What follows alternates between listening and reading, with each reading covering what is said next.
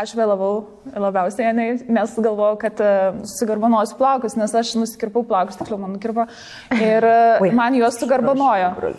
Ir man taip patiko, aš taip norėjau kuo ilgiau tos plaukus tokius garbanotus turėti ir aš bandžiau šiandien pati tai padaryti ir jau matau, kad niekur neina šitas. Gerai, o kokiu metodu tu su tuo? Aš stebėjau tą kirpėją, kuris man kirpo plaukus, beje, Deilas iš salono 414, čia ne reklama ar kas, aš tiesiog, tas vaikinas yra nerealus. Jis iš Didžiosios Britanijos, man taip patiko jo požiūris į gyvenimą, pažvengiam, žiauriai fainas.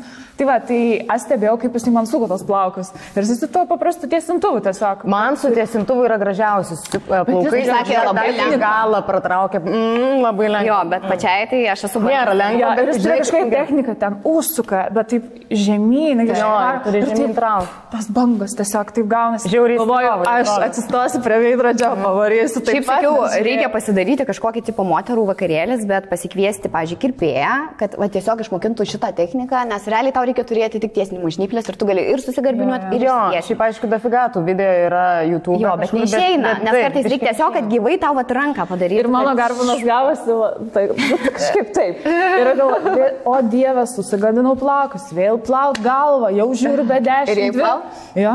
Ir mes antrą jau čia turėjom būti, o aš dar galva plaut.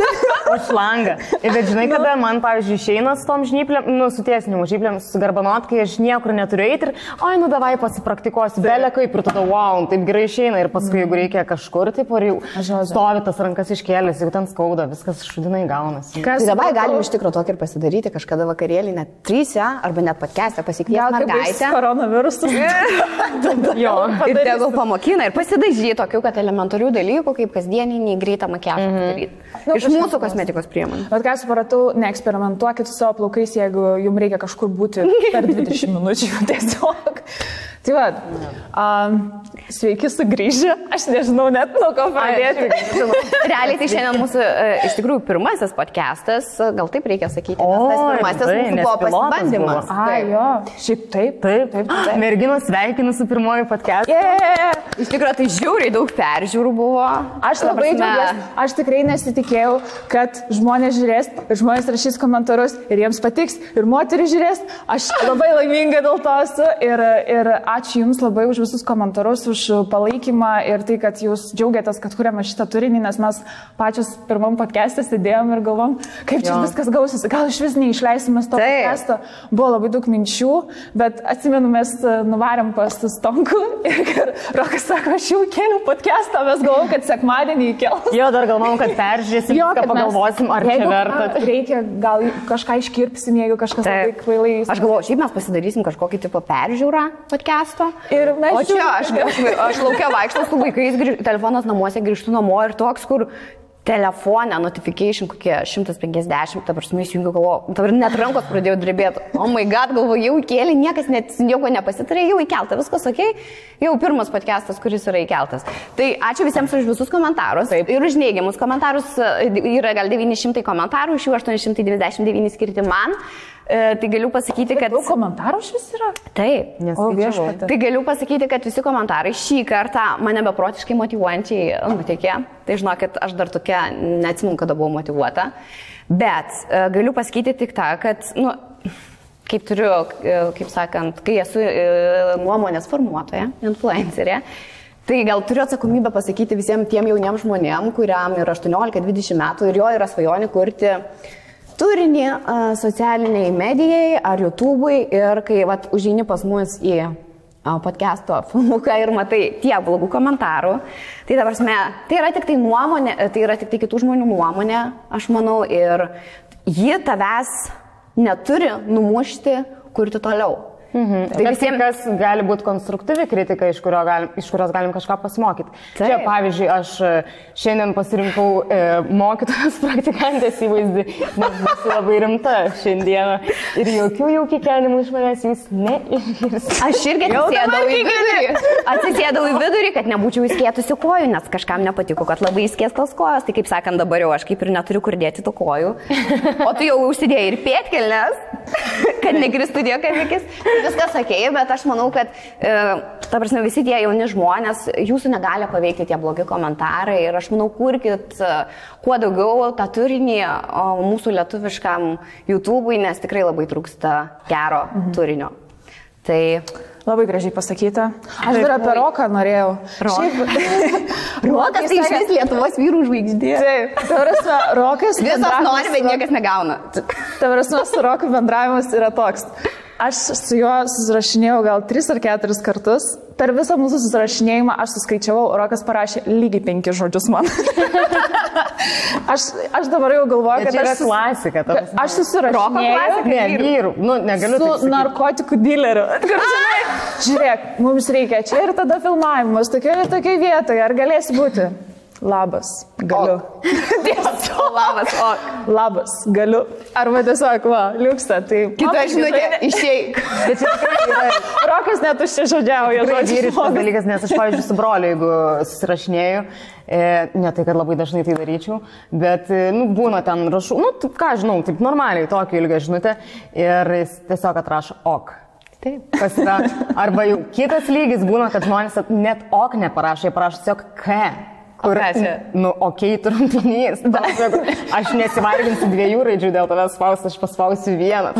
Aš jau visiškai nekslėjau. Arba smilą atsiunčia. Nu, smilas tai man yra visiškai passive-aggressive dalykas. Jo, tas toks Facebook'o. Tas paprastas smilas, net ne emodžis, o toks. Aš tiesiog.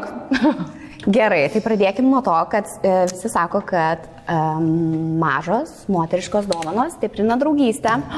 Tai kaip sakėt, aš jums turiu dovanų. Ir dovanų ne iš bet ko, o iš Babor.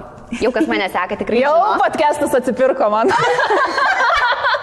Okay. Aš gavau rankų kremą, viskas atsipirko. Dar šitą negavai.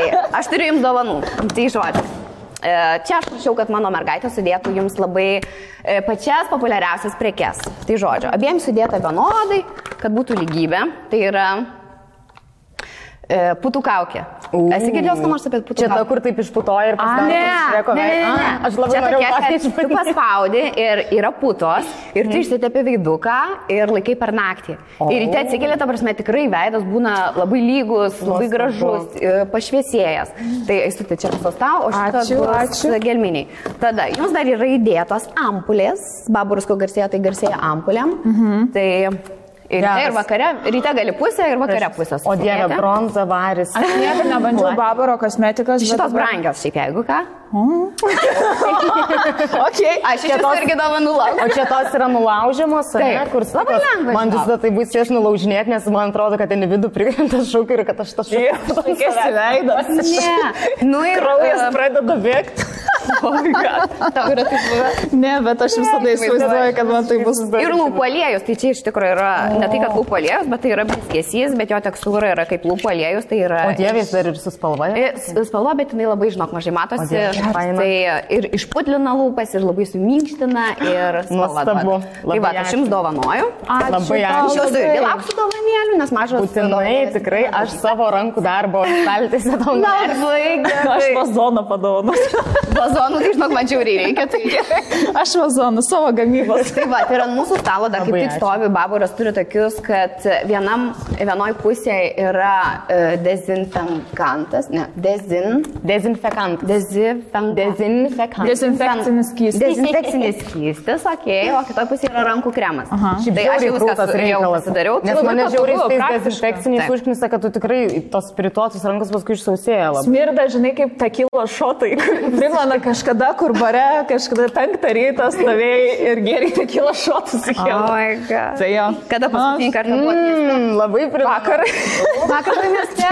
Kur buvai? Ne, aš buvau tiesiog vakarienę su drauge ir išgėriau kelis kokteilius, bet aš visą laiką buvau lauke. Man kažkokia jau darosi truputį baimė, tokia biški paranoja, nes visgi daugėtų koronos atveju. Nes jau 170 buvo bent jau penktadienį, tai toks... Ir Trumpas su Trumpienė. Aš negalima taip sakyti, kad džiaugiuosi, tikrai nesidžiaugiu ir visiems linkiu sveikatos, laimės ir ramybės, bet, nu, geriau Trumpas. Bet šiaip labai matosi, kad žmonių tikrai pamažėjo mieste. Tai pradėjau visi bijoti, ne? Jo, manau, kad tikrai mažiau dabar mieste galės tik žmonių. Sako, kad dabar iš vis reikia laukia nedėvėti kaukę, nes labai užterštas oras. Jo, bet šį savaitgalį tai bus, nes Baltarusiai kažkiek gaisrai ten labai ar kažkur ten yra kietųjų dalelių kažkoks. Aš nustepčiau, jeigu apokalipsė tiesiog gruodžio mėnesį ateitų ir vis 2020. Aš gal šiek tiek nustepčiau, bet ne per... Žinokit, aš šiandien ir nustebau, nes iš tikrųjų laukia visi žmonės buvo su kaukiam. Ta prasme, keistokai atrodė. Nes rašė tos įspėjimus. Ir aš pradėjau skaityti apie tas kietasias daleles, kaip aš įsigandau, kad čia vos neblogiau negu koronavirusas. Gerai, kad neatšaukė podcastą. Išbėgti, pabėgioti, bet, buvau susiplanavus tai vakare, bet gavau tą žinutę į telefoną, kad čia bus labai pavojinga laukai ir aš taip, Malaidės, kai bėgioja, žiūrėjau tavo storius ir galvoju. Aš labai džiaugiuosi pati, ta prasme, aš tikrai savim didžiuojuosi. Bet tu visada mėgai bėgioti? Ne, aš kažkuriuo periodu bėgiojau, bet taip, mano iš vis taip, iš pradžių labai netaisyklingai bėgiau ir susikaliau kelius. Žiauriai, kur ten nusibrūžino, nusidilino, kur laiptis aš negalėdavau nusileisti, nes aš ant kulno bėgdavau. Reikia bėgti, pirštą pirmą statyti. Aš jau viską žinau, kaip reikia bėgti. Nors parbėgau, va dabar, kai bėgau tą 11 su krūvinais pirštais, bet čia ne mano kaltė. Smulkias detalės. Kojų, ne, rankų. Ne, kojų pirštais. Nes bėgau per krūmus. Jeigu 11 kilų, ta prasme, gali išbėgti. Taip, ta prasme, žiauriai. Gynus varai gelminę. Ir po tokias gražias vietas, kur kažkaip mane seniau šiek tiek užknisdavo bėgioti laukia, nes aš dažniausiai vasarą ir man karšta, aš ten lipstu, o dabar yra tobulas oras bėgioti, nes šiaip tu vėdiniesi, biški šalta iš pradžių, bet paskui toks sukais ir net nebebūni toks naudojamas. Kiek tu laiko jau bėgioji? Ką žinau? Vasarą aš kokius 6 bėgdavau.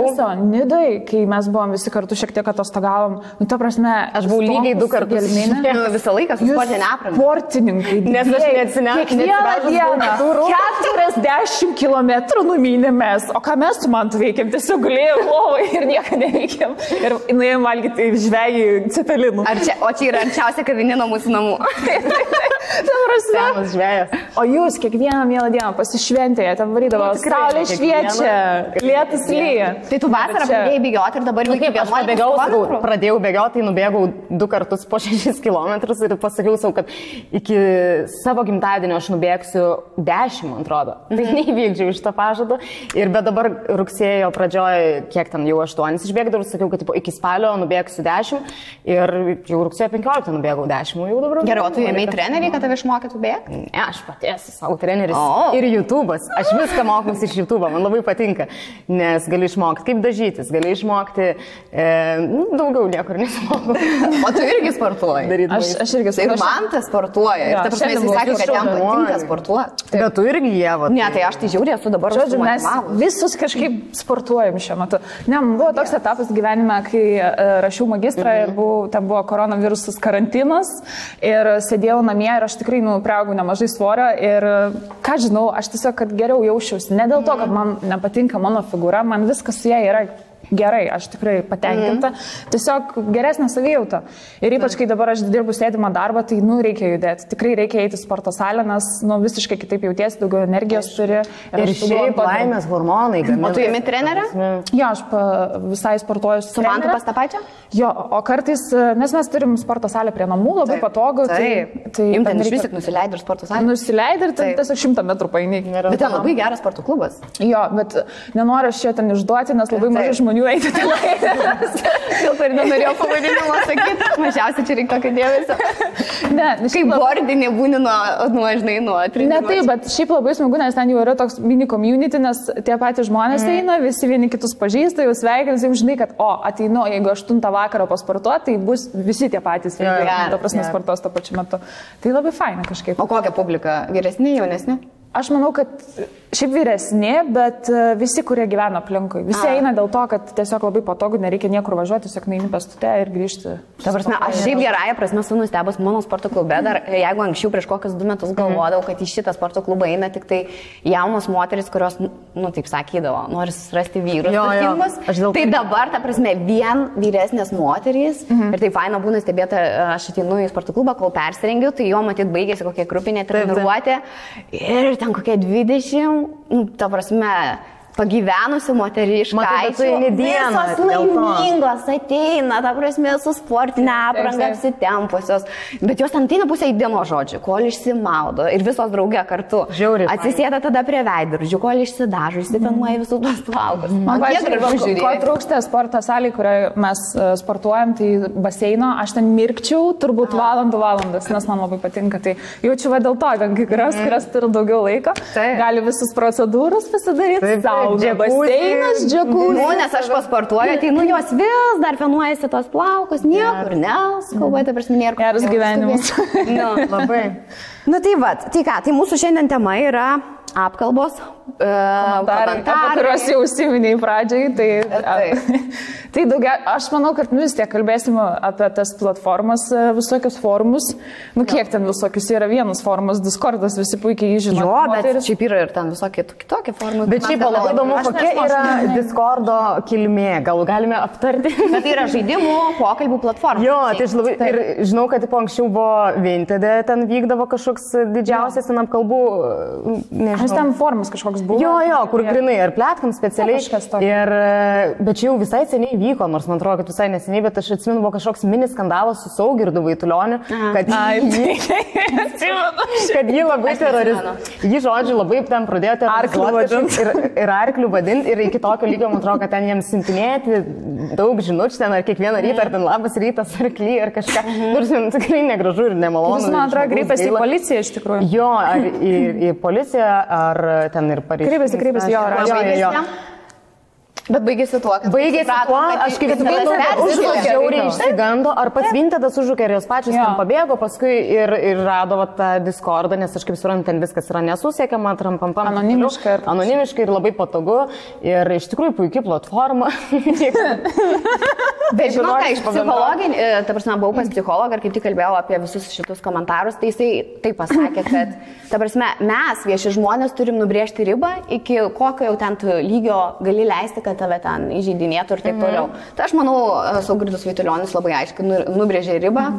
Ir manau, kad aš labai teisingai padarė, kreipdamasis į teisėsaugą, nes kartais tik tokių dalykų ir gali gal sumažinti. Kartais atrodo, kad tu labiau, tu žinai, kaip kovot prieš vėjo malūnus, man atrodo, kartais tiesiog tu daug dėmesio tam skiri ir tai sukelia iš jų pusės dar daugiau pykčio ir pasiteikinimo. Ir gal pasijaučia žmogus svarbus, kad, čia aš sukėliau tokį didelį žiotažą.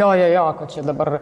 Nes realiai komentaro esmė yra, kad tu, tas rašantis žmogus, sulaukti dėmesio.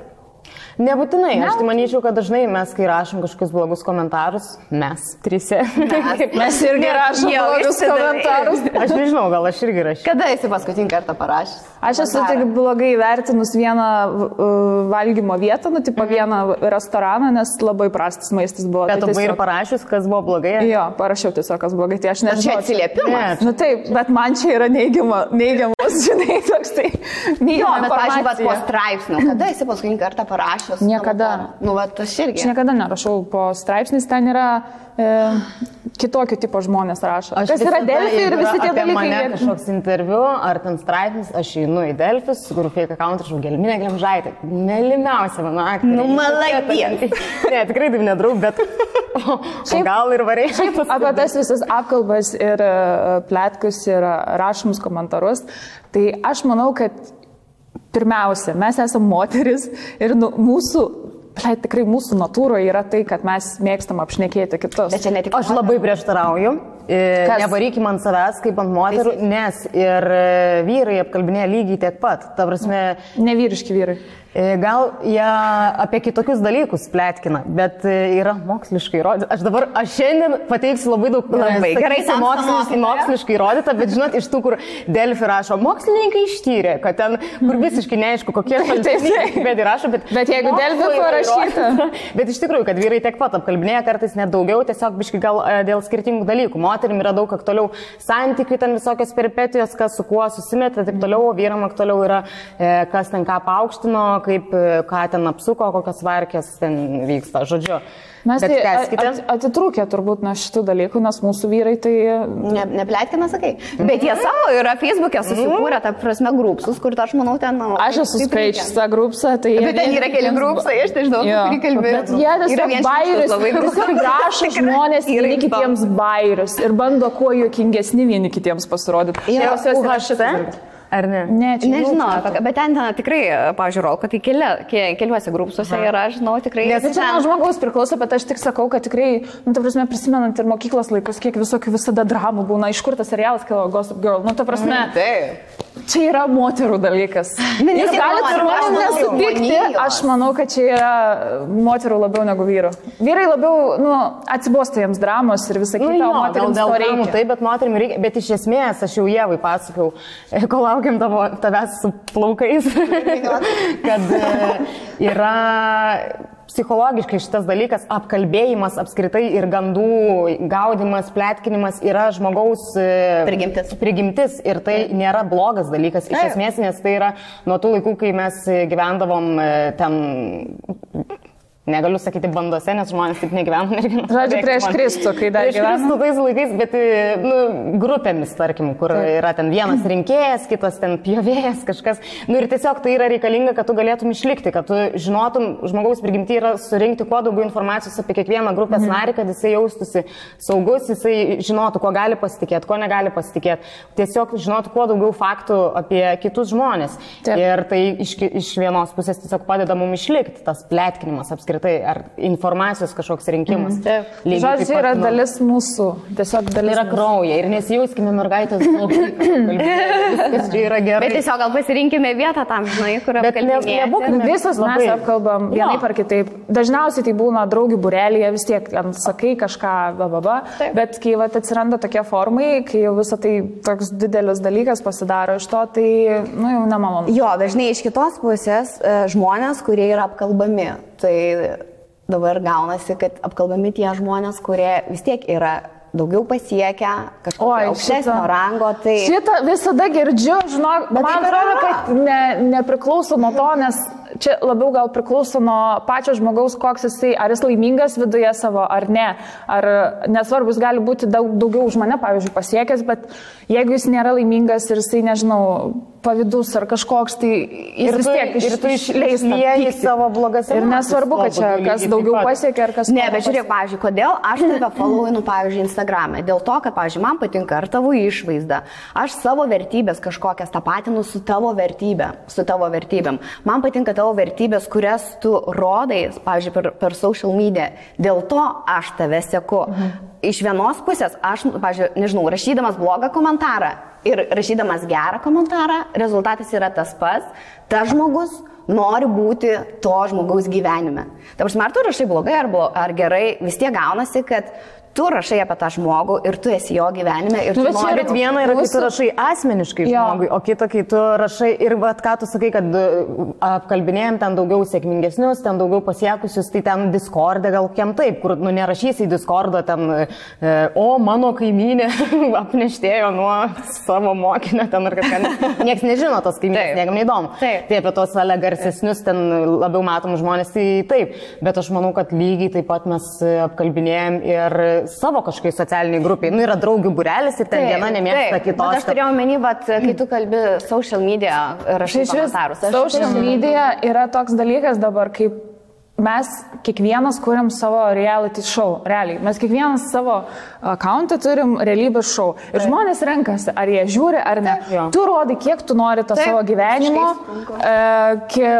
Žmonės sprendžia, ar tu jiems įdomus, ar, kaip sakyti, atitinka vertybės ir dalykai tie patys patinka, kas ir jiems patinka. Ir mes turim iš kitos pusės priimti ir visą tai tos komentarus. Žinoma. Nes tai tiesiog yra. Vienas didelis realybės show dabar yra Instagramas. Žinai, kaip sako, čia nuo tavęs priklauso, ar tas komentaras tave paveiks ar ne, bet dažniausiai paveikia tie komentarai, kaip kalbėjom su Gelminė, kuriuose tuose komentaruose yra bent dalelė kažkokios tiesos ir dėl ko tave apie save taip galvoji. Taip, ir dažniausiai tas komentaras, žinai, tave ir užkabino, kur, tu kažką surandi gal ten iš tikrųjų, arba tu apie save taip galvoji, žinai, ten, kur pavyzdžiui, tave įžeidžia manęs tokių dalykų neįžeisi, bet, pavyzdžiui, kur aš šiaip juokiausi, kur kad ir po šitą mūsų video, ten, kur, oi, ta Mackevičienė, namų šeimininkė.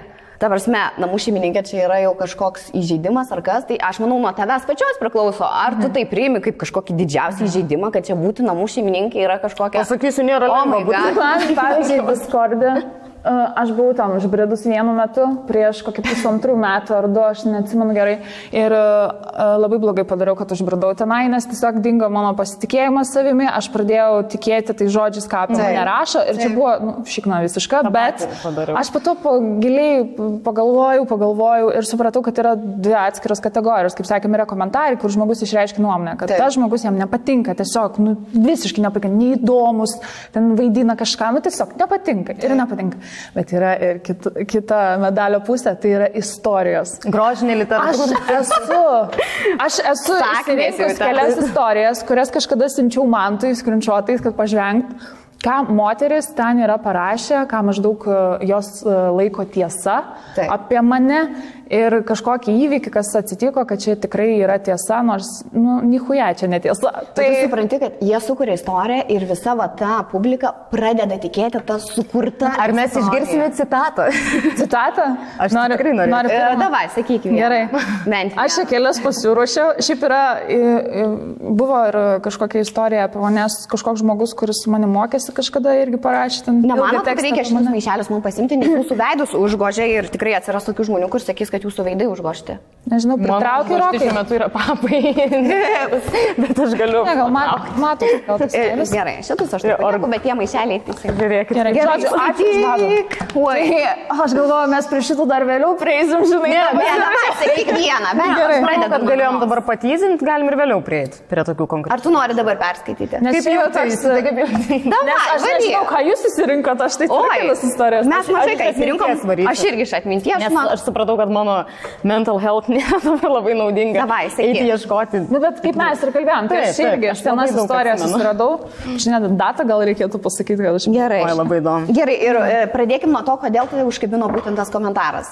Ne, čia nėra komentaras, čia yra sukurtos istorijos. Gerai. Kodėl užkabino, nes, patys, aš pasakysiu. Bet tai yra tiesos? Ne. Tada gaunasi, kad yra tiesos, arba tai yra visiškai Žiūrėk, tarkim, jeigu aš, pavyzdžiui, kai tu sakai, kad žaidžia tik tai, kame yra tiesos, pavyzdžiui, aš nuoširdžiai nemanau, kad aš ten esu kekšė ar tiesiog debilė malalietka, bet mane žaidžia, kai tai prašo apie mane.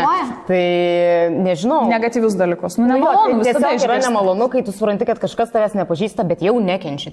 Ką aš padariau? Taip, ir toks, žinai, būna, kur tu pradedi skaityti. Ar yra neteisybės kažkoks jausmas, kodėl apie mane taip galvoji? Ir tu pradedi skaityti ir galvoji, blemba, kaip aš dabar noriu joms įrodyti, kad va čia aš netokia, jums reikia susipažinti su manimi ir suprasti, kad aš visiškai kitokia. Tai iš tos pusės, manau, ne visada turi būti tiesos, kad tave žeistų. Bet vis tiek kažkas to, kad turi būti, kas tave užkabina. Ir va, pažiūrėjau, šitą žodį kartu paminėjai. Ir, ta prasme, tikrai, va, kaip Aistis sakė, jeigu tu 90 tokių žinučių perskaitai, jau tu pradedi tuo tikėti, blemba, kad gal akurat. Yra tas, kad tu pats pradedi galvoti. Ne, aš tiesiog, kai skaičiau apie save, tai aš supratau, kad aš esu pikta, neįdomi niekam ir iš vis barakuda. Tai šitą istoriją irgi apie tai. Gerai, pradėkime. Artimas čia rašyti yra 2019 balandį. Oi, labai neseniai. Prieš 1,5 metų. Gerai. Oi, čia 2020 galas, jeigu ką jau. Žodžiu, tai... jau galas. Gerai. Artimas Katlerio aplinkos žmogus labai apie įstytenę kažką šnekėjo. Sakė, jau pati Katlerį nervuoja. Nedirba niekur, leidžia Katlerio uždirbtus pinigus ir tiek. Tipo visiškai pasikeitus nuo pradžios, įsivaizduoja kažkokią zviozdą ir viskas tik mūsų apatiniai vienai kelioniai, nei namams, nei paprasčiausiai buičiai neprisideda nei 1 euro. Na, iš esmės, tipo pasikeitė žiauriai, pasikėlė žiauriai, materialistė pasidarė, net breketus už Katlerio pinigus dėjus. Ir sėdi namie grinai, nieko neveikia, net maisto negamina. Ir mokslus taipogi sustabdė, ar netgi metė tiesiog. Tai ką tu veiki, Aistė, leis paklausti? Kaip pagal šitą, tai aš nieko neveikiu. Tai kas pasikeitė nuo to? Mokslai mokslus, tai aš nei sustabdžiau, nei mečiau, aš juos pabaigiau, tai turbūt daug kas šitą žino. Nenusipirkai, nes jis sako, kad aš nusipirkau diplomą.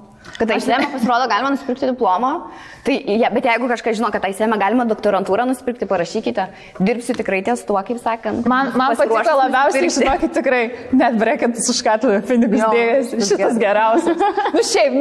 Šiaip gerai, o kaip tai įsivaizduoja, čia vyras ar moteris rašė? Moteris, tikrai. Aš nežinau vyro, kuris galėtų. Bet man įdomiausia, kai yra toks, žinai, kad labiau pritraukti prie realybės, kad aplinkos žmogus artimas. Taip, ir pasirodo, kad šitas žmogus yra toj artimoji Katlerio aplinkoj. Nėra. Aš netikiu, kad čia kažkoks realus žmogus. Ne. Jinai taip įsivaizdavo, kad jinai nori pateikti šitai platformai taip, kad jinai yra Katlerio aplinkoje. Taip. Jo, kad jinai pažįsta artimą Katlerio aplinkos žmogų. Taip. Nu tai ką čia sako, kad aš esu pasikėlus, nu tai čia klasika, kad aš su barakuda, klasika. Aš nieko negaliu padaryti, mano veidas, bitch faces. Jeigu jūs mane pamatytumėt gatvėje, jūs pagalvotumėt, kad aš esu šlikšti boba. Nu tikrai, nes aš, pavyzdžiui, kai einu gatvėje, aš nežiūriu, žmonės visada savo galvoju. Aš galvoju, ką aš darysiu ten už 10 minučių, už dienos, už savaitės. Ir pas mane veidas tiesiog visada rimtas yra. Ir matyti, žmonės yra susidarę, daug moterų su to susiduria. Man keista, atrodo, čia visos jau gatvėse būna kažkokios visą laiką šypsena, kažkokia teigiama, moteris eina per perėją, ta prasme, tiek tu, tiek aš mes amžinai atrodom piktos, bet ar mes esame? Kelvinė, aš tai neatrodom piktai, visada sužypsiu. O iš tikrųjų aš esu pikčiausiai ir žiauriai mėgančių visų. Ne, nieko neįtikintum su šitu. Nors aktorė ir aktorė. Gerai, paskui pasakysiu apie savo aktorinius gebėjimus. O nemanai tada, kad čia gal plaukų spalva lemia tą piktumą, nes manęs visada sako, kad aš irgi esu. Aš buvau ir blondinė ir tada pikto.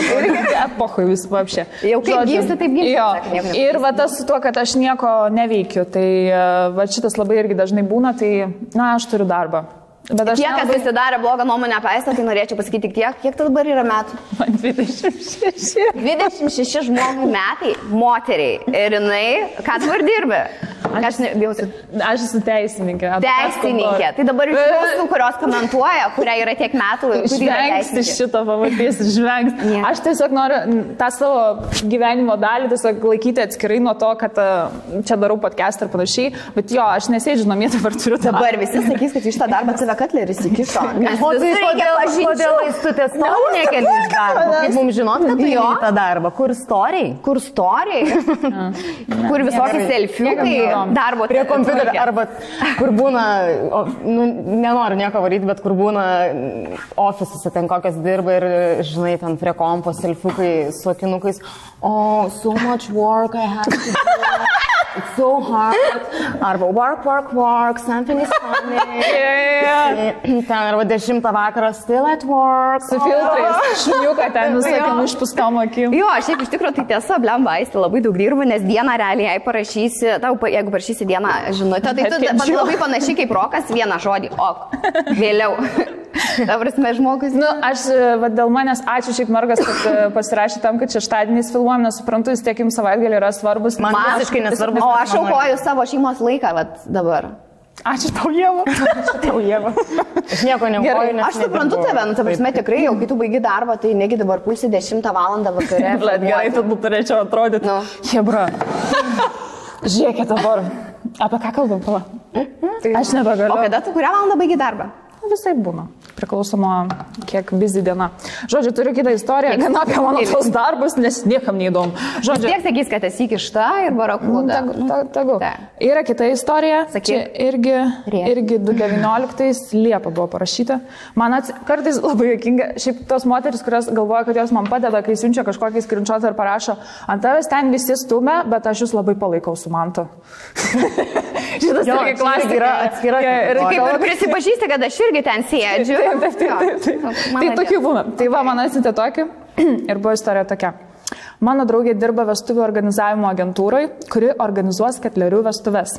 Tai sakė, Aistės užgaidos ten tokios, kad nahui, atrodo, užsienio superstar būtų, o Mantas net nesikiša ir jam neįdomu.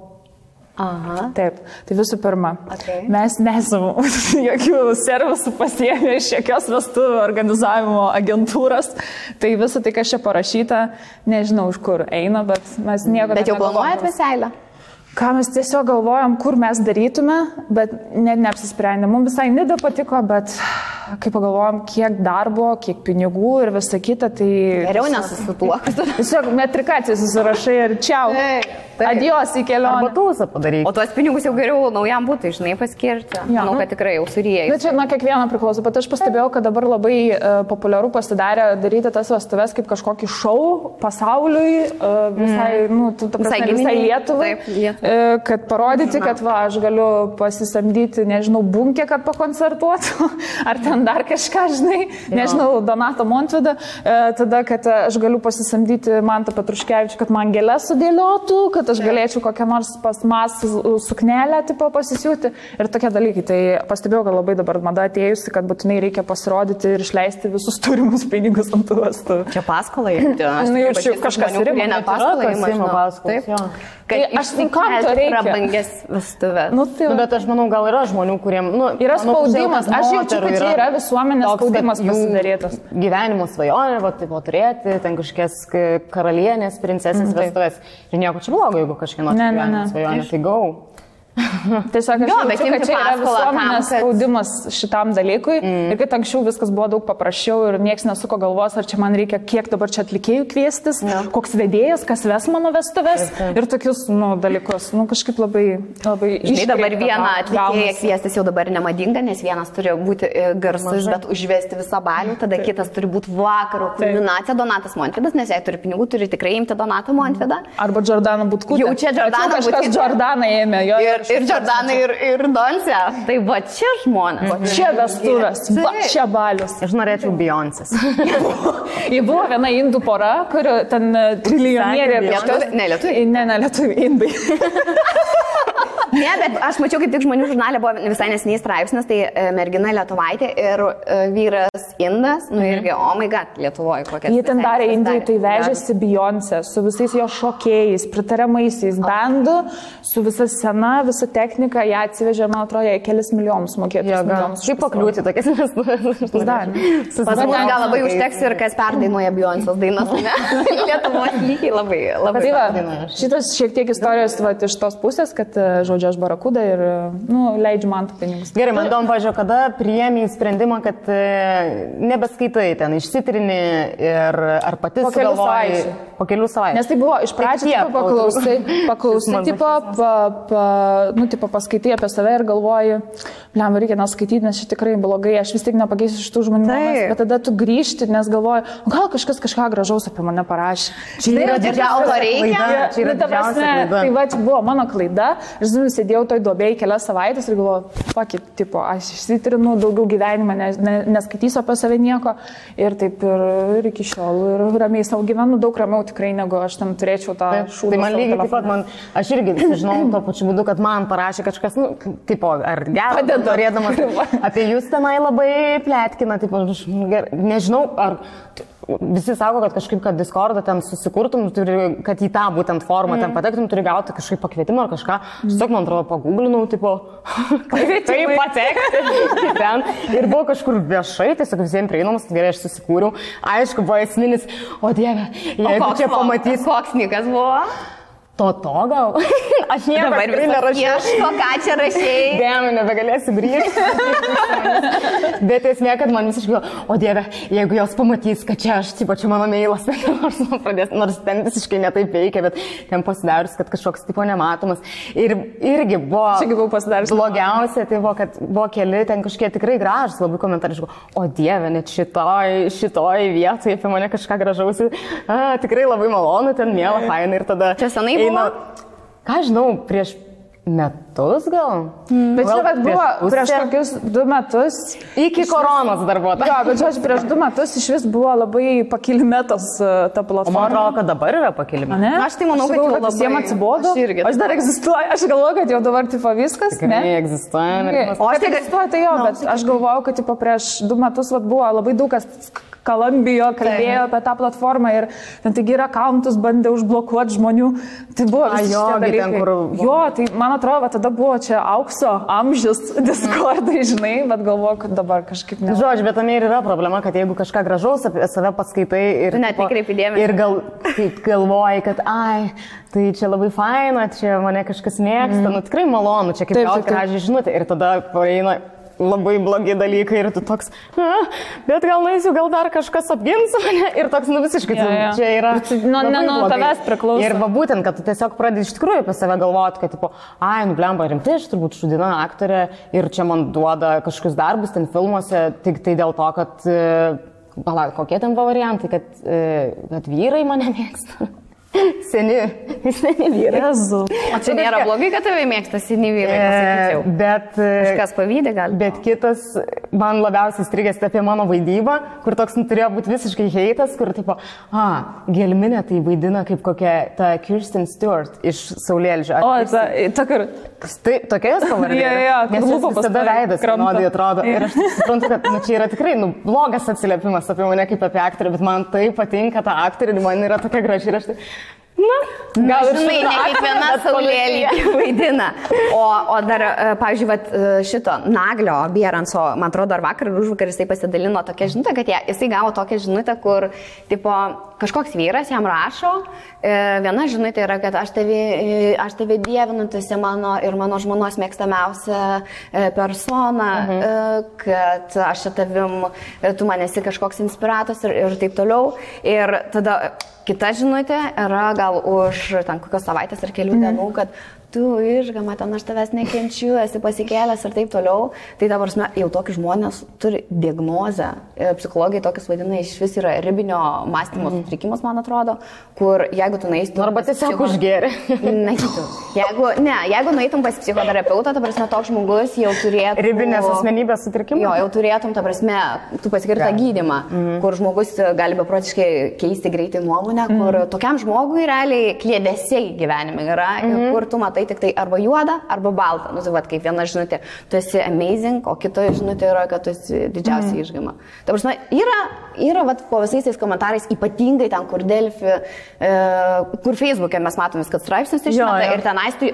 Nu, ta prasme, nuėjęs paskaitytojų iš visų susimastai ypatingai vyresnės moterys, tokius kliedesius rašo. Išjungit tom babutėm internetą. Kur man net gėda, atrodo, kad akauntus, kur vietoj veido nuotraukas yra gėlių žmonių pasidarius platformą. Ta prasme, tu ten nueini ir paskaitysi, tu ten net nesupranti to komentaro, ten atrodo tokiais žodžiais, tokiom materijom, kažkokiam tie vyresni rašo, ta prasme, oh my god, kliedesiai žmonėm tiesiog yra... Šiaip man tai yra buvę taip kaip Nagliui, bet jam buvo atvirkščiai, kad ant jos stumė ir tada man tas parašė tiesiog racionalų komentarą tam žmogui ir tas žmogus, ne, šiaip tu man tai maladėts iš tikrųjų, irgi kažkaip... Žinai, čia kaip sako, viena ranka muša, kita tave glosto. Tai čia labai kažkas panašaus. Aš kai žiūrėdavau bernų podcastą, tai visada pavydėdavau jiems, kad jie gaudavo viską išbandyti ir valgyti ten visokius čipsus, sušius.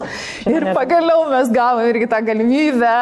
Pasakykime savo planą, kaip turėtų žiūrėti merginos. Tai mūsų rėmėjas yra Sushi Express, tikrai visiems gerai žinomi sušiai, labai prieinama kaina, labai kokybiški ir užsisakyti, bet kada galite ir ta prasme, koks yra pasirinkimas, tai yra milžiniškas. Ką mes sugalvojom? Kadangi dabar toks laikmetis, kad vis tiek koronavirusas ir dar tos kietusios dalelės.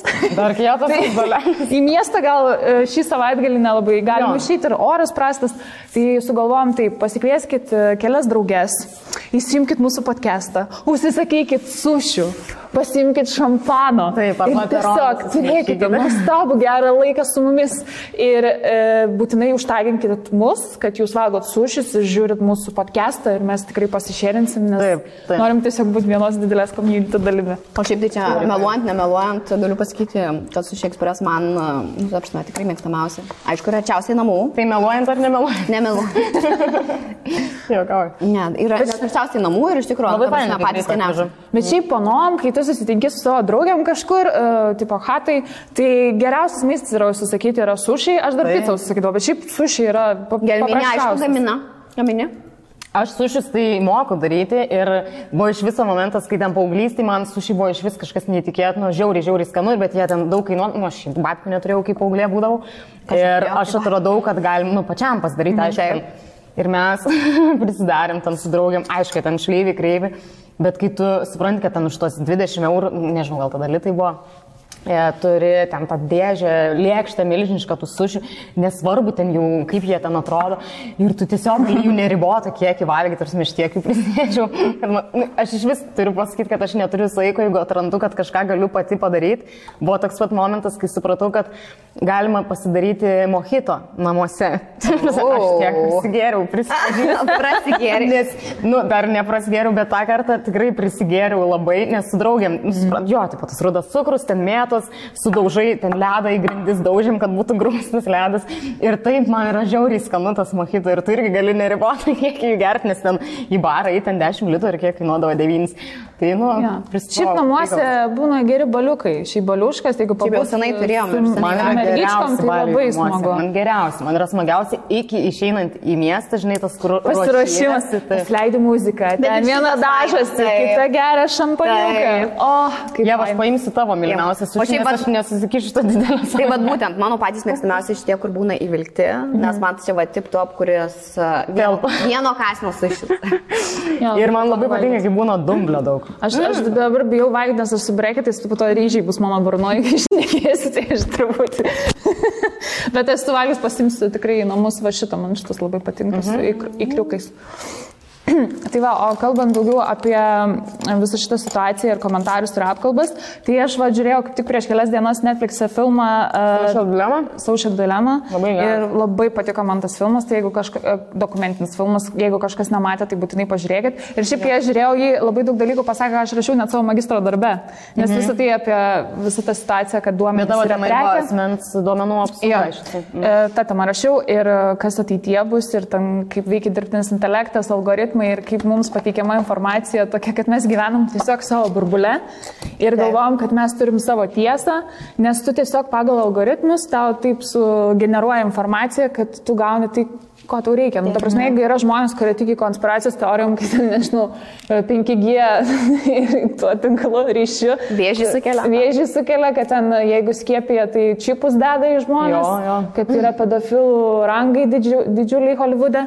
Tai visi šitie dalykai, jeigu tu pradedi domėtis tuo, tai realiai tau atrenka algoritmus informaciją ir tu tik tai gauni tą informaciją. Ir tada tu galvoji, kad aš esu čia normalus, visi kiti yra avis debilai, kur jūs nesuprantat, kas iš vis vyksta pasaulyje. Ir čia yra tokia didžiulė problema, nes realiai demokratija kirba jau, nes kiekvienas žmogus, kuris tiki savo tiesą, nes kaip jūs sakė dabar net Twitter'e, 3 kartus daugiau sklinda neteisinga informacija, tos fake news, negu tikra informacija. Bet čia man ta mintis, kad tiesiog supriešinti visuomenę, kuo daugiau bus skirtingų nuomonių, visi galvos, kad vieni yra priešai, tiesiog tas skaldyk ir valdyk, kuo daugiau yra skirtingų, štai aš jau cituoju Cezarį, kuo daugiau yra žmonių su skirtingom nuomonėm, kurios yra, tai supriešinį visuomenėje daug lengviau yra valdyti. Ir man žiauriai patiko ir tokia baisi mintis buvo iš to filmo, kad jeigu, tarkim, prekė yra nemokama, tarkim, koks ten Instagramas, visi socialiniai tinklai, kad mes esam prekė, mūsų parduoda, vartotojus parduoda kaip prekė. Ir man tai, aš kaip ir žinojau, tai teoriškai, bet kai yra taip paprastai pasakyti ir aš taip... Ir paaiškina, kaip viskas ten veikia, tai tu supranti, kad realiai tave pardavinėja, tavo laiką, net kiekvienas tą pasako, kad kiekvienas apsas, net spalva, ar koks yra laikas, ar koks paspaudimas, kaip viskas veikia, viskas yra kuriama tam, kad tu būtum more addictive, kad tu labiau priprastum ir norėtum grįžti į tą apsą ar daugiau praleisti laiko jame, o tai generuojasi daugiau reklamos ir jie uždirba labai didelius pinigus iš to. Bet kitas dalykas yra, kur kalbėjau ypatingai apie jaunus žmonės ir tos grožio standartus, kurie yra ten crazy dabar su tais filtrais ir panašiai. Ir kad tikrai ten kilo, man atrodo, kokius 3 ar 4 kartus Amerikoje. Taip, ypač paauglių, mergaičių paauglių. Jo. Čia labai ten ir visų šiaip depresijų ir taip toliau, bet savižudybių skaičius ten drastiškai ir ypatingai labai jaunų tarpe, nors kas šiaip visai keista yra.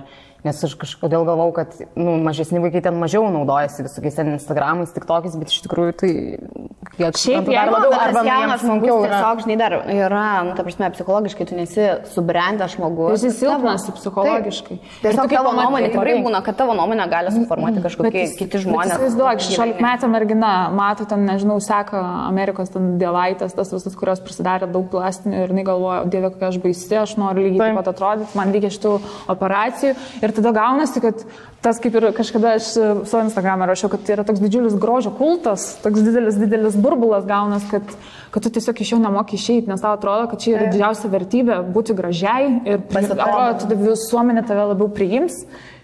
Bet taip ir yra. Aš manau, mes vieną podcast'o temą galime skirti apie tokius, kur tiesiog pervertintas kažkoks grožio kultas. Tai jau dabar skiriam, žinok. Skiriam šitą laiką dabar. Aš tai norėčiau daugiau tam skirti. Iš tikrųjų, mūsų tikrai podcast'ą žiūri daug mergaičių, daug jaunų mergaičių. Nors mes rašom, kad mūsų podcast'as yra nuo 18 metų, ar ne? Taip. Tai nesvarbu ir nuo 18 metų, iš tikrųjų, kartais į 18 metą pažiūri ir aš, ta prasme, jai duočiau 35 metus. Tai dabar... Aš dabar... atsistoju prie tos 18 metės, aš atrodau kaip vaikas su dviem dar iš paskos. Man labai juokinga, kur dabar yra tie memai ten... tarkim, aš ten 13 metų ir ten dabartinė ten 13 metų, kur aš visiškai esu tas memas, kur ten su gėturom kažkokiom ten... Bet tu prasme, jūs atsimenat, kokie buvo paprasti laikai, kai mes buvom paaugliai. Kaip mes baisiai rengdamės. Buvo vienas portalas one.lt ir visi mes ten buvom, turėjom 5 nuotraukas. Pažintis LT, jo, ten jau toks... Jo, aš buvau one.lt, turėjai 5 nuotraukas įsikelti ir tada prasideda, jeigu kažkoks bičias tave mėgsta, tada jisai tau puokštę padovanoja, prie nuotraukas parą tą puokštę kaip pastovi. Ir buvo viskas taip paprasta, parašai forumiuką 30x30 ir nuostabu. Dar mano kažkokia vaidokliauja, jeigu dar egzistuoja tas portalas, aš nežinau, jeigu kas nors rasi tą nuotrauką, tą anketą, prašau man atsiųskit, ten turėtų būti mano vaiduokliška anketa, nu ta žinai, kur aš pamiršiu slaptažodžius viską. Ir ten aš esu 6 klasėje ar 7, mano nuotrauka yra su Mino. Su Mino? Su Mino. Jo, kur vyko per dainavo Kelias į žvaigždės. O tu varėjai pas jį koncertą ar kaip tu? Buvo miesto šventė. Ir aš laukiau, man patiko viskas, Kelias į žvaigždės, ta prasme, aš radžiui nešiau gėlių, kai buvo koncertas, kas radžiui. Man Merūnas labai patiko. Vilija labai patiko. Vilija, bet dabar dingus Vilija. Aš ją neseniai sutikau Rimekė, tai nedingus. Tai turbūt nedingus. Bet iš popas. Jinai studijuoja aktorinį dabar. Geras. Tas Masalskis Klaipėdoj. Tai va, tai jeigu kas nors rasti tą akauntą, prašau, ir aš tiesiog parašęs, kur viena didžioja, viena maža, dar dabar atsimenu, aš studija kažkaip. Ir ne tai, kad 30x30, bet aš dar buvau tokia maža, kur nesupratau, ką reiškia 30x30, tai aš tiesiog parašau 30 yra 30. O aš atsiprašau, aš nesupratau, kas yra 30x30. Balai ar kas ten? Tu galėdavai nuotraukas, tipo, įvertinti 30, bet reikėdavo susakyti paslaugą. Bet čia 30 jau būdavo maksimumas, ar ne? Aš nelabai būdavau uonė, kažkodėl. Nežinau, čia gal mano kartos dalykas labiau. Ne, bet palauk, taigi tu už mane jaunesnė. Ne, bet aš tiesiog nebūdavau uonė. Ne, čia mano kartos dalykas, žodžiu, 20. Aš irgi varydavau jo ir dar jeigu gėlių puokštę gauni. Tai sekančią dieną nuėjus į mokyklą, ten visos greitai pribėga, tai nuo ko jau čia tos gėlės, o ten iš mamos telefono esi atsisintęs tas gėlės savo. Už 5. Ai, čia tokį gerbėją. Ai, jau ten jisai matosi viešai. Vieną parą nuotraukas. 5 litai dar kainuodavo, atsimenu. Visda, kokie laikai. Ir viskas. Jokių ten storių, jokių ten snapchatų. Niekas nežinodavo, kur tu esi, ką darai. Tiesiog, 5 nuotraukos. Ar ten jeigu nuotraukų papildymų užsisakydavai, tai dar plus 10.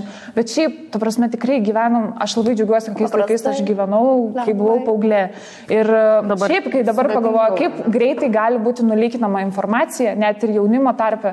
Prasme, mano mokykloje atsimenu buvo vienas atvejis, kur pana tiesiog nusifotkino nogais papais ir kažkur ten bernai nusitė. Ir aišku, tas bernas, kad norėjo paviešinti draugam, tai hebra siūsdavosi per irdą, kur reikia sudėti telefoną šalia telefono, tą nuotrauką, tipo bernai taip darydavo. Bet tu turėdavai prašyti, ten ieškoti, gal kažkas kažką turi. Čia. Tu gali tiesiog, įkelti Discordą visą. Taip, vienas spaudimus. Tu tiesiog į savo storius gali kelti. Prasme, laikai buvo tiesiog geriau nesekstinti.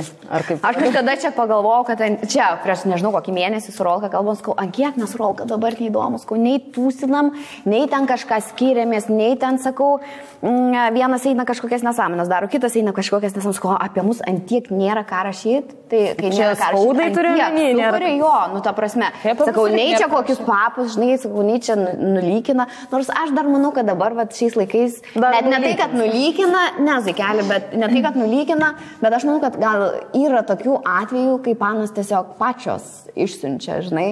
Tai yra to viskas ir prasideda. Ne, pačios nusinti tam kartu, žinai, kad paviešins. Nes yra ir šitas, žinok, bet tikrai tiesiog nori pasigirti savo draugams, tai aš tai sakau mokykloje, tai va taip būdavo Irda ir ten kažkas tichare, tu čia, aš tos nuotraukos ten legendinė, kažkokia nuotrauka buvo, aš jos taip ir nepamačiau, bet visi mokykloje apie tai žinai. Bet o kaip tai merginai baigėsi?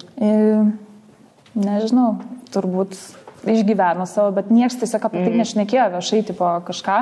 Tiesiog žinojom, kad tą faktą, bet niekas daugiau apie tai nekalbėjo. Bet čia labai seniai buvo. Bet sakau, kaip tiesiog kitaip informacija važiavo, žinai. Jo, tada matai, niekas nekalbėdavo, o dabar jau, kai nulygina, čia dabar jau visa Lietuva, kaip sakant. Nu, bet žinai, dabar jau darosi kaip norma, kad tipo sako, kad taip įvyksta ir gali nulyginti jūsų nuotraukas, arba ten vaikinui nusinčiat, jo negalima pasitikėti, jis gali paviešinti kažkam kitam. Nu, dabar yra bent jau tas, kad tu gali nesijusti, kad tu esi vienas, nu, ta prasme, kad tik tau taip atsitiko. Tai šitą aš palaikau, kad žmonės kalba apie tai. Nu, ir buvo tas Karolinos atvejis. Ir tikrai buvo gerai, kad jinai pasakė apie tai viešai, nes manau tikrai daug merginų, paauglių tikrai yra kažką, nu, žinai, pagalvos prisūsdama. Jo, arba pagalvos prisūsdama, kad taip gali atsitikti ir kad ne jos vienas. Bet žinai, aš manau, kad gali čia taip atsitikti ir kai tu nuneši telefoną, pavyzdžiui, taisyti, ane? Tai aš visą laiką atėjusi tam viršelį kokį, žinai, pakeisti. Ateinu, tai aš iš karto paklausiu, sakau, ar jūs įsijungsite mano telefoną, nesakau, kad ten aš jau turiu, o my god, kiek fotosesijų ir taip toliau. Bet man šiaip atrodo, jeigu žmogus tiesiog, žinai, įsijungsta telefoną, nes realiai jis paprašo tavo slaptažodžio. Nu, jo. Tai man toks, žinai, galvoju, ar ten žinutės, nu vis tiek, tai tavo yra asmeniniai duomenys, asmeniniai reikalai ir visos nuotraukos ir taip toliau. Tai kam nešu jau ten taisyti telefoną, tai tikrai yra tas žmogus, kur, na, prasme, metai iš metų neši tik tai jam ir tikrai jau ten nenešu paskui, kur į Fabioniškės kažkokiam kvartalė ir taip toliau, kur noris ir tau net tuo žmogum pasitikėti, kuris net paima tavo telefoną taisyti.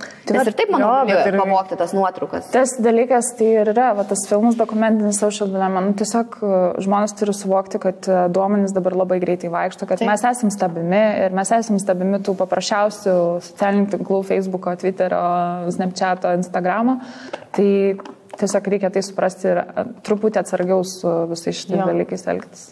Taip, o tu dar turi kokių nors komentarų, ką nori apie save? Ar pasiteisinti?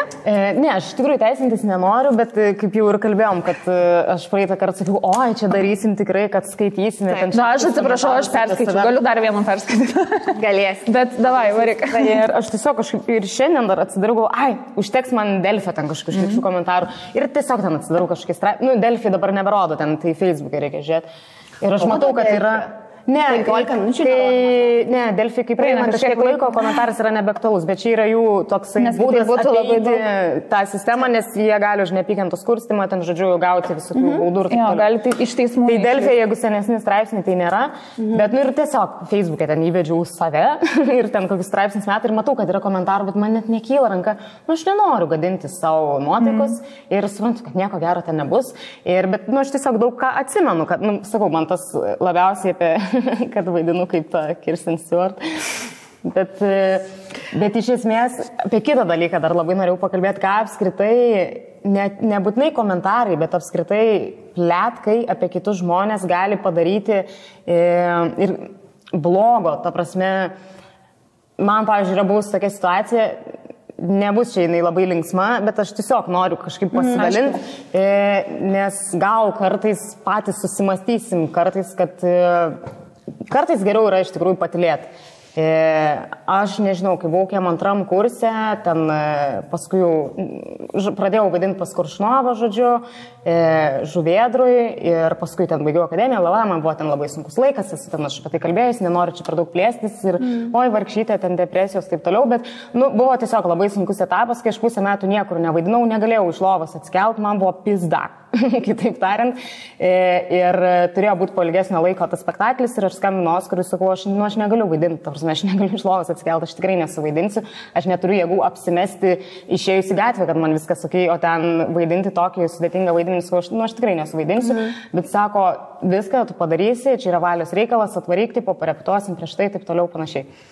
Aš ten, šiaip ne taip, tipo, atvariau ir pradedam repetuoti, ir visi mato, kad man pizda, kad aš, tiesiog, aš esu miręs žmogus, kad nieko man jie nėra, aš negaliu tiesiog vaidinti, sako, viskas, okei, tipo, varyk, važiuok namo, tiesiog atšūkiam spektaklį, taip toliau.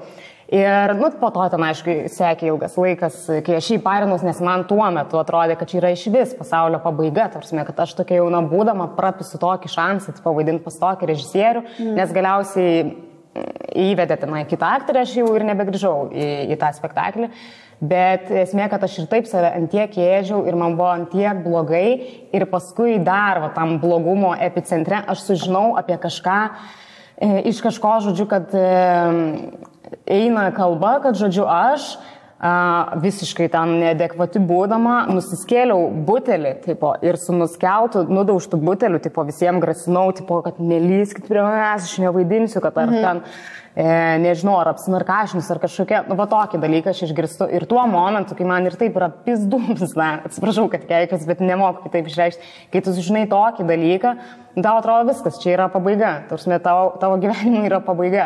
Tai tiesiog, ačiū Dievui, tas laikas praėjo, viskas dėl to dabar man yra daug lengviau, iki kurios ten, vaidinu kaip Kirsten Stewart, man aš džiaugiuosi, kad aš gyva esu.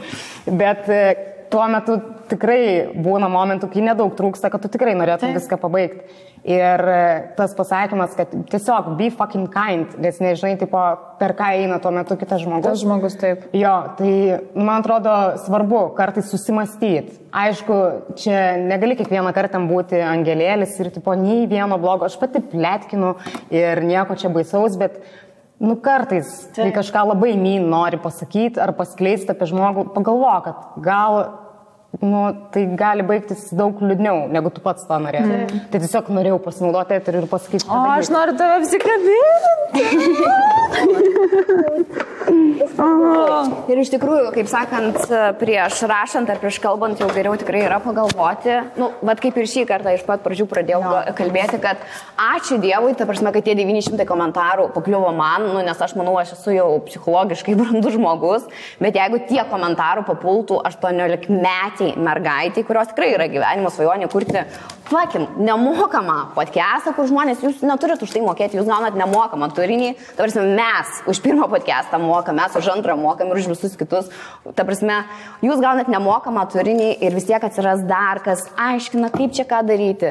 Visuose galuose visi čia yra ekspertai. Ta prasme, aš manau tikrai, Hebra, prieš kalbant, pagalvokit apie kitą žmogų, kad galbūt jį gali tikrai labai stipriai. Tu nežinai, ką tuo metu išgyvena. Nes aš manau ir taip apie tą žmogų kažkaip rašydamas tą komentarą ar negalvoju. Man buvo lygiai taip pat, kai aš mokiausi ir studijavau, ir kai visi ten mane kvaila vadino, ar kad aš ten iš vis irgi įkišta visur esu, tai visada tu pradedi taip nepasitikėti savim ir taip blogai jaustis apie save, kad tu galvoji, kad aš durna, aš nesugebėsiu tų mokslų baigti ir dabar bus viskas labai blogai.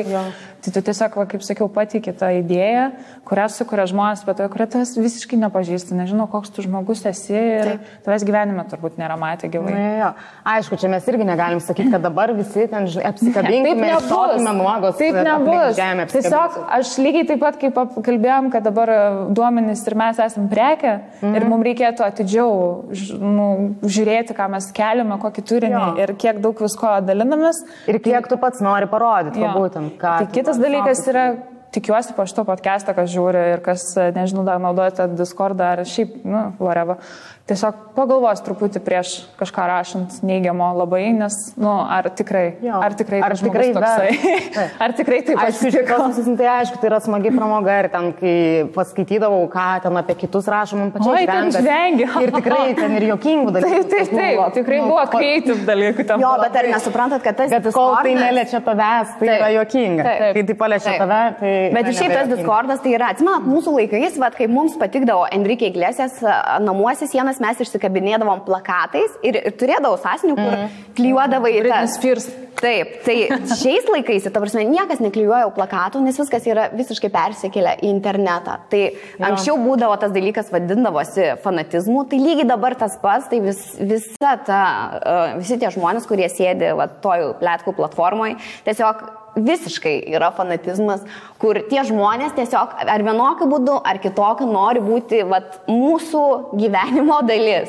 Tiesiog aš tai manau, kad tai yra beprotiškai didelis narcisizmas, kai ta prasme, ar tu nesi mūsų gyvenime, bet tu nori reikštis ten, kur gausi kažkokį pripažinimą kitų tų Discordo narių, kur pradės tau dėti skaičiukus, laikus ir taip toliau už tavo sukurtą kažkokią arba emodžius, bet aš turiu pripažinti, kad ten tikrai emodžiai gerai iškripti ten veidai.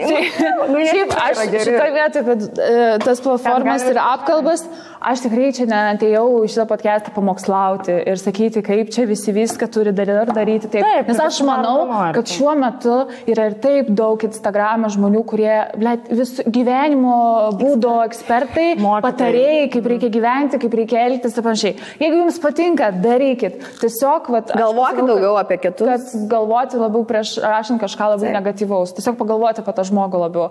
Bet jeigu jūs norite rašyti, tai rašykit, nieks jums nestrukdys. Aišku, ir nenori atsisėdusios pamokslauti, kad taip nedarykit, ir yra tikrai kita pusė. Aš, pavyzdžiui, klausiau tokį podcastą, šiaip apie apkalbas, iš esmės norėjau daugiau sužinoti, kaip tai vyksta, kodėl tai vyksta, kaip tai veikia. Ir netyčia įsijungiau kažkokį krikščionišką podcastą. Ir buvo taip juokinga, nes ten viena, tokia visažinė mokytoja, aš darau taip. Jeigu yra prie manęs kažkas pradedant kažko varyti, aš sakau dabar taip. Tu turi 12 valandų, ar ten parą, pasakyti šitam žmogui į akis tą informaciją. Jeigu tu to nepasakysi, tai padarysiu aš. Ir aš galvoju, blema, kaip nenorėčiau tokios draugės turėti. Ir tada tas vedėjas to podcast'o ir jūs ten, mėly klausytojai, jeigu norite ten tapti Kristaus kariais ar kažko, jeigu esat kažką apkalbinėję, dabar pat paimkite telefoną, paskambinkite tam žmogui ir pasakykite, tu kurva. Ir aš tai galvoju, blema, tai būtų gražu, bet aš to tikrai nedarysiu ir tikrai neapsimėsiu čia šventuolės ir aš varius ir tikrai nenorėčiau pasakyti. Mes visos esam varius. Taip, ir čia yra žmogiška ir normalu. Tiesiog yra kelios pusės šito. O aš kaip tik grįžtant į tavo šitą žinok tematiką, tai gal prieš kokius metus vienoje knygoje, man atrodo, Netobula moteris, amazing knyga, tikrai labai daug savo reikimų dalykų radau. Buvo toks įpratimas, kurį iš tikrųjų, aš nežinau jau kiek laiko, bet tikrai nemažai taikau visada savo. Tai ten buvo taip ir parašyta, kad ta prasme, visa ta negatyvų žodžiai, kuriuos ar jūs galvojate tiesiog apie tą žmogų, ar jūs pasakote apie tą žmogų, tai tiksliau, ne jam taip tiesiogiai viskas nueina, ypač kai jūs rašote komentarą, bet jumyse pasėja labai daug šūdo, atsiprašant, visas tas, ką jūs laikot savy.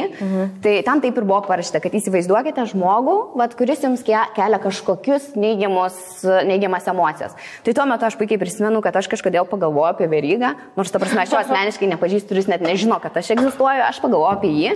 Ir buvo taip parašyta, kad vietoj to, kad jūs kažką blogo apie jį pagalvotumėte ar rašytumėte, suraskite tame žmoguje kažką gero. Ir aš tada... Ką gero suradai? Puikiai dabar... Plikė.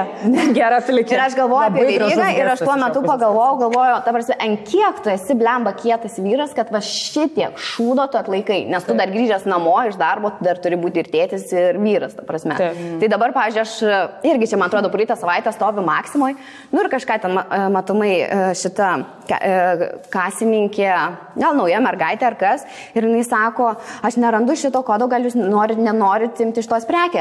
Ir ta prasme, tai buvo prekė, dėl kurios aš tikrai tik tai atėjau ir žinai, aš tikrai galiu galvoti apie šitą žmogų, ta prasme, kaip tu dabar čia negali žinoti šitos prekės kodo. Bet aš iškart pradėjau galvoti, ta prasme, ant kiek yra geras žmogus, ta prasme, jinai rūpinasi jinai rūpinasi šitą mano prekę, jinai atsistojo ir nuėjo paimti kitos prekės, ta prasme, kur sako, palaukit, aš greičiau nueisiu ir surasim tą prekę, jūs pati nueisit. Tai ta prasme, prieš kažką galvojant blogai apie tą žmogų, tai aš manau, čia idealus yra pratimas, tikrai, kur verta jums kada nors ir net pabandyti. Ar norėsite nors blogo pagalvoti, suraskite tame žmoguje kažką gero ir teigiamai pagalvoju. Aš šiaip nesu linkusi galvoti apie žmonės neigiamai. Aš labai realistiškai galvoju apie žmonės. Aš nesusikuriu per daug fantazijų apie tą žmogų, bet aš ir nenusiteikiu. Kad jau pasakai žodį fantazija. Bet jeigu kas nors jums nepatinka, tai ar taip tu iškart kažką atrodo neigiamo pirmiausia puoli galvoti. Tikrai neteigiamo pradedi galvoti. Aš daugiausia galvoju, kad aš nieko negaliu šitoje situacijoje pakeisti, kad man tas žmogus nepatinka, aš negaliu to pakeisti. Jo, bet iš kitos pusės yra ir sveika kartais jausti, nu tiesiog leisti savo jausti jausmus, ta prasme, nes aš šitą pratimą esu irgi kažkur skaičius, nežinau, lyg ir ne šitoj knygoj, nes nesu dar skaičius Netobula moteris knygos, bet kad jo, jeigu tu jauti ten kažkiam neapykantą, kaip tik sugalvok ten 10 kažkokių labai gražių apie jį bruožų, ir aš tuo metu į psichoterapiją vaikščiau pas psichologę ir jai, kaip pasakau, nu va, Aistė sėlina fantazijų, labai gerai. Sakau, kad jo, čia toks pratimas, čia aš bandau, ten 10 gražių bruožų, ten rasti, ten apie žmogų, kurio nekenčiu, ten pykstu. Nu, tai tikrai ne visada yra gera praktika, nes kartais tiesiog turi leisti savo pykti, nemėgti, jeigu yra už ką. Tai... Jeigu yra už ką, bet jeigu tai net, ta prasme, tas žmogus net nežino, kad tu esi egzistuoja, kaip Fifiryga, ta prasme, jis net neįsivaizduoja, kad egzistuoja kažkokia Mackevičienė, ta prasme, tai kad man jisai nepatinka, tai yra many problema, nu tuo metu, kaip aš skaičiu tą pratimą, aš kažkodėl apie jį pagalvojau. O dievulėlio, o čia kas? Ei, bet jūs pastebėjot, kaip smooth mes perėjom. Kad jau pasakai žodį fantazijos. Taigi, aš labai džiaugiuosi šitą kolaboraciją, bendradarbiavimu. Ji mane nustebino. Nes mes pagaliau gausim irgi savo dalykų, kurie geri yra moterims, o ne tik vyrams, kad moteris jaustų didesnį malonumą. Tai visų pirma, mes čia turime... O čia kaip, čia irgi mums šitie dalykai? Taip, čia tai, ko mes užsiprašėme? Aš užsiprašiau, pavyzdžiui, vaginalinių kamuoliukų.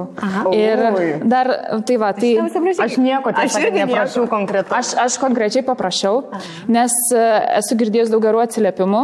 Nes šitas dalykas, kai jį naudoji, mankštini savo visus raumenis, tos apatinius.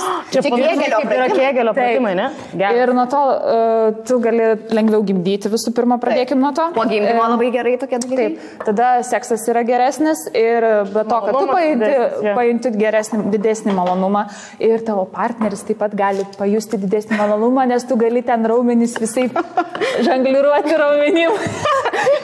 Tai žodžiu, aš girdėjau, kad tai yra... O gali taip, kaip Tailande, teniso, ne teniso, stalo teniso kamuoliukai. Aš manau, kad tai jų vaginaliniai kamuoliukai, tie teniso kamuoliukai. Tai va, girdėjau daug gerų atsiliepimų, nežinau, jeigu esate išbandę, rašykite komentarus. Bet atsiprašau, jie yra kažkokie pakraunami ir jie tiesiog yra... Tiesiog įsikišiu. Taip, aš iš tikrųjų po gimdymų turėjau Kėgelio...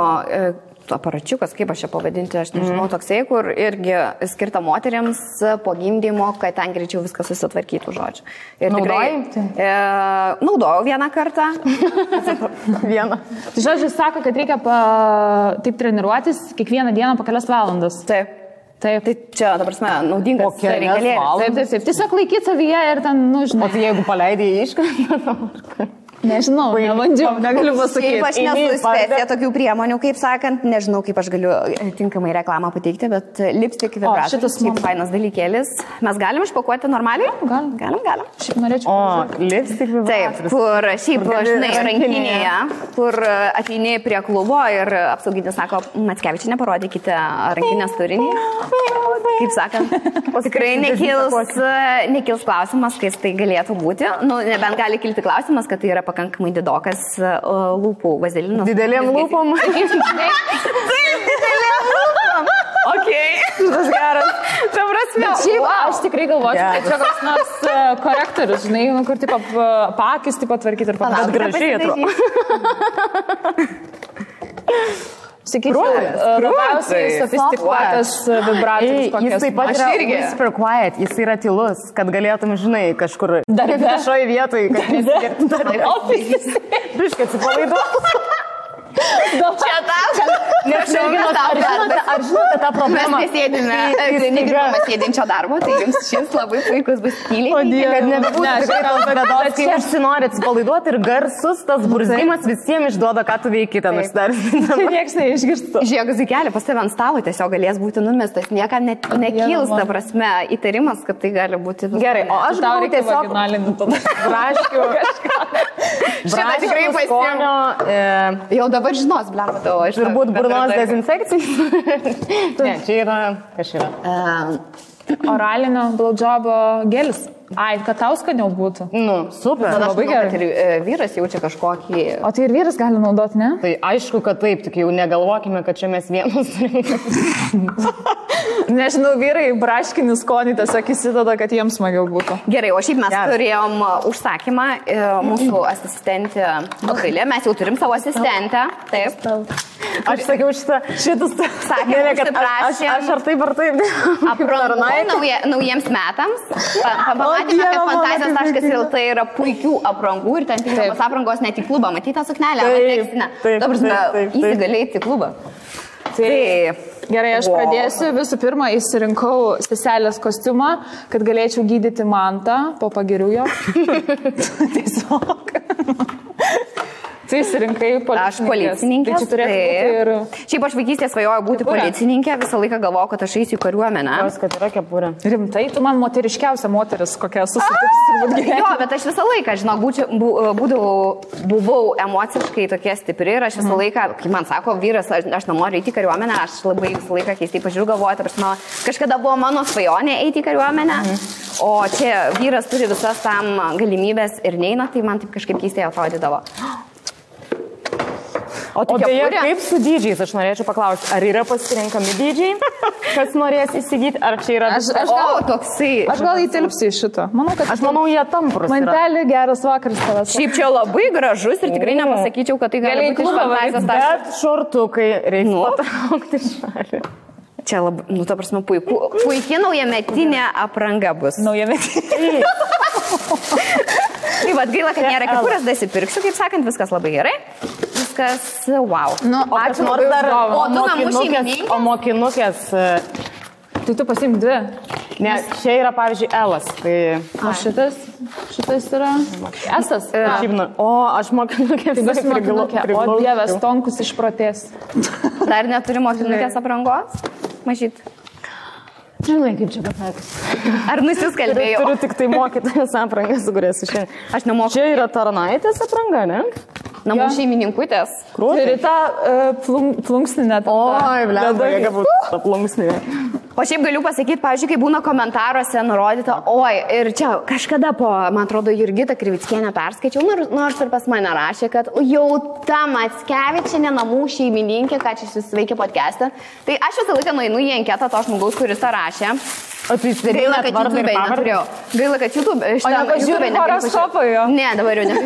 Bet žodžiu, jeigu tai būna vyras, kuris rašo apie moterį, kad jau ta namų šeimininkė, tai aš visą laiką pagalvoju, kad ant kiek yra nepagarba to vyro mamai, nes, mažutėlė, tave tikrai mama augino, ten vienus metus, dviejus, ta prasme, keitė tavo pampersus ir plovė šikną ir tu dabar taip atsiliepė. Ir jinai tuo metu buvo namų šeimininkutė.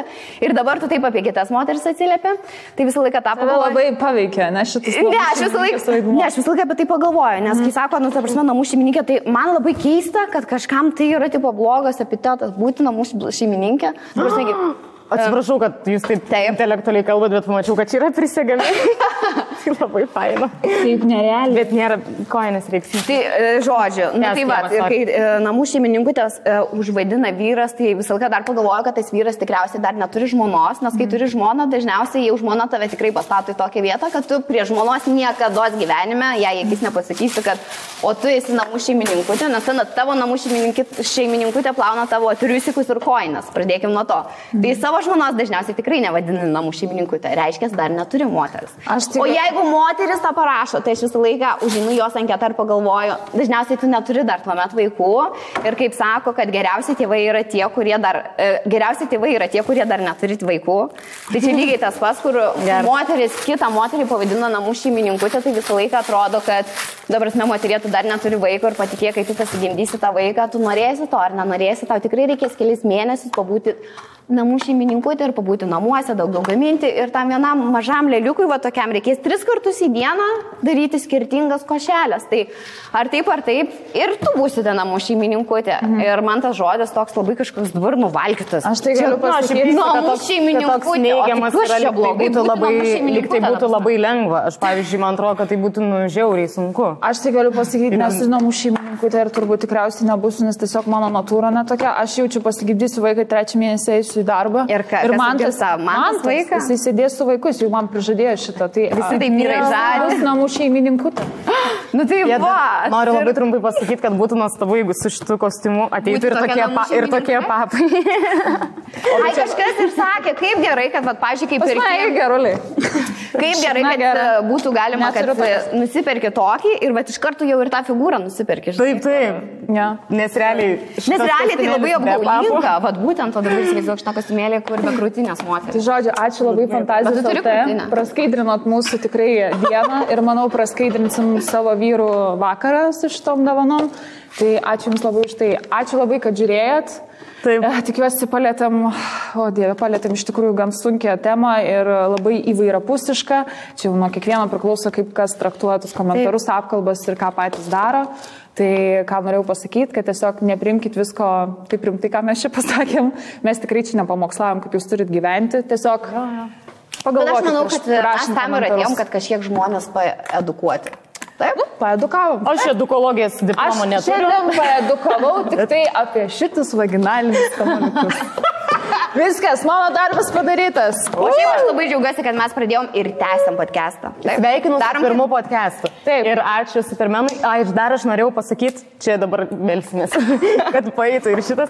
Dar norėjau pasakyti, kad labai ačiū už laiškus, kad jos rašot. Aš visų tai nespėjau dar perskaityti. Aš kiekvieną perskaitau, kai tik tai gaunu laišką, iš karto perskaitau, nes pasidėjau jau iš karto tą. Aš dar nebuvau tam nuėjus. Buvo labai įdomių laiškų, pavyzdžiui. Taip, rašė, žinai, ką moteris rašė, kad iš viso pasaulio klauso, sako, mes esame dabar Norvegijoje, ten kažkokiam Anglijoje, kažkokiam grupse, dalinamės jūsų podcastų ir taip džiaugiamės, kad jūs darote, tai žodžiu, mūsų su Mergos klauso visas pasaulis. Viso pasaulio Lietuvai. Bent jau Norvegija. Ir labai džiaugiamės, kad galim praskaidrinti.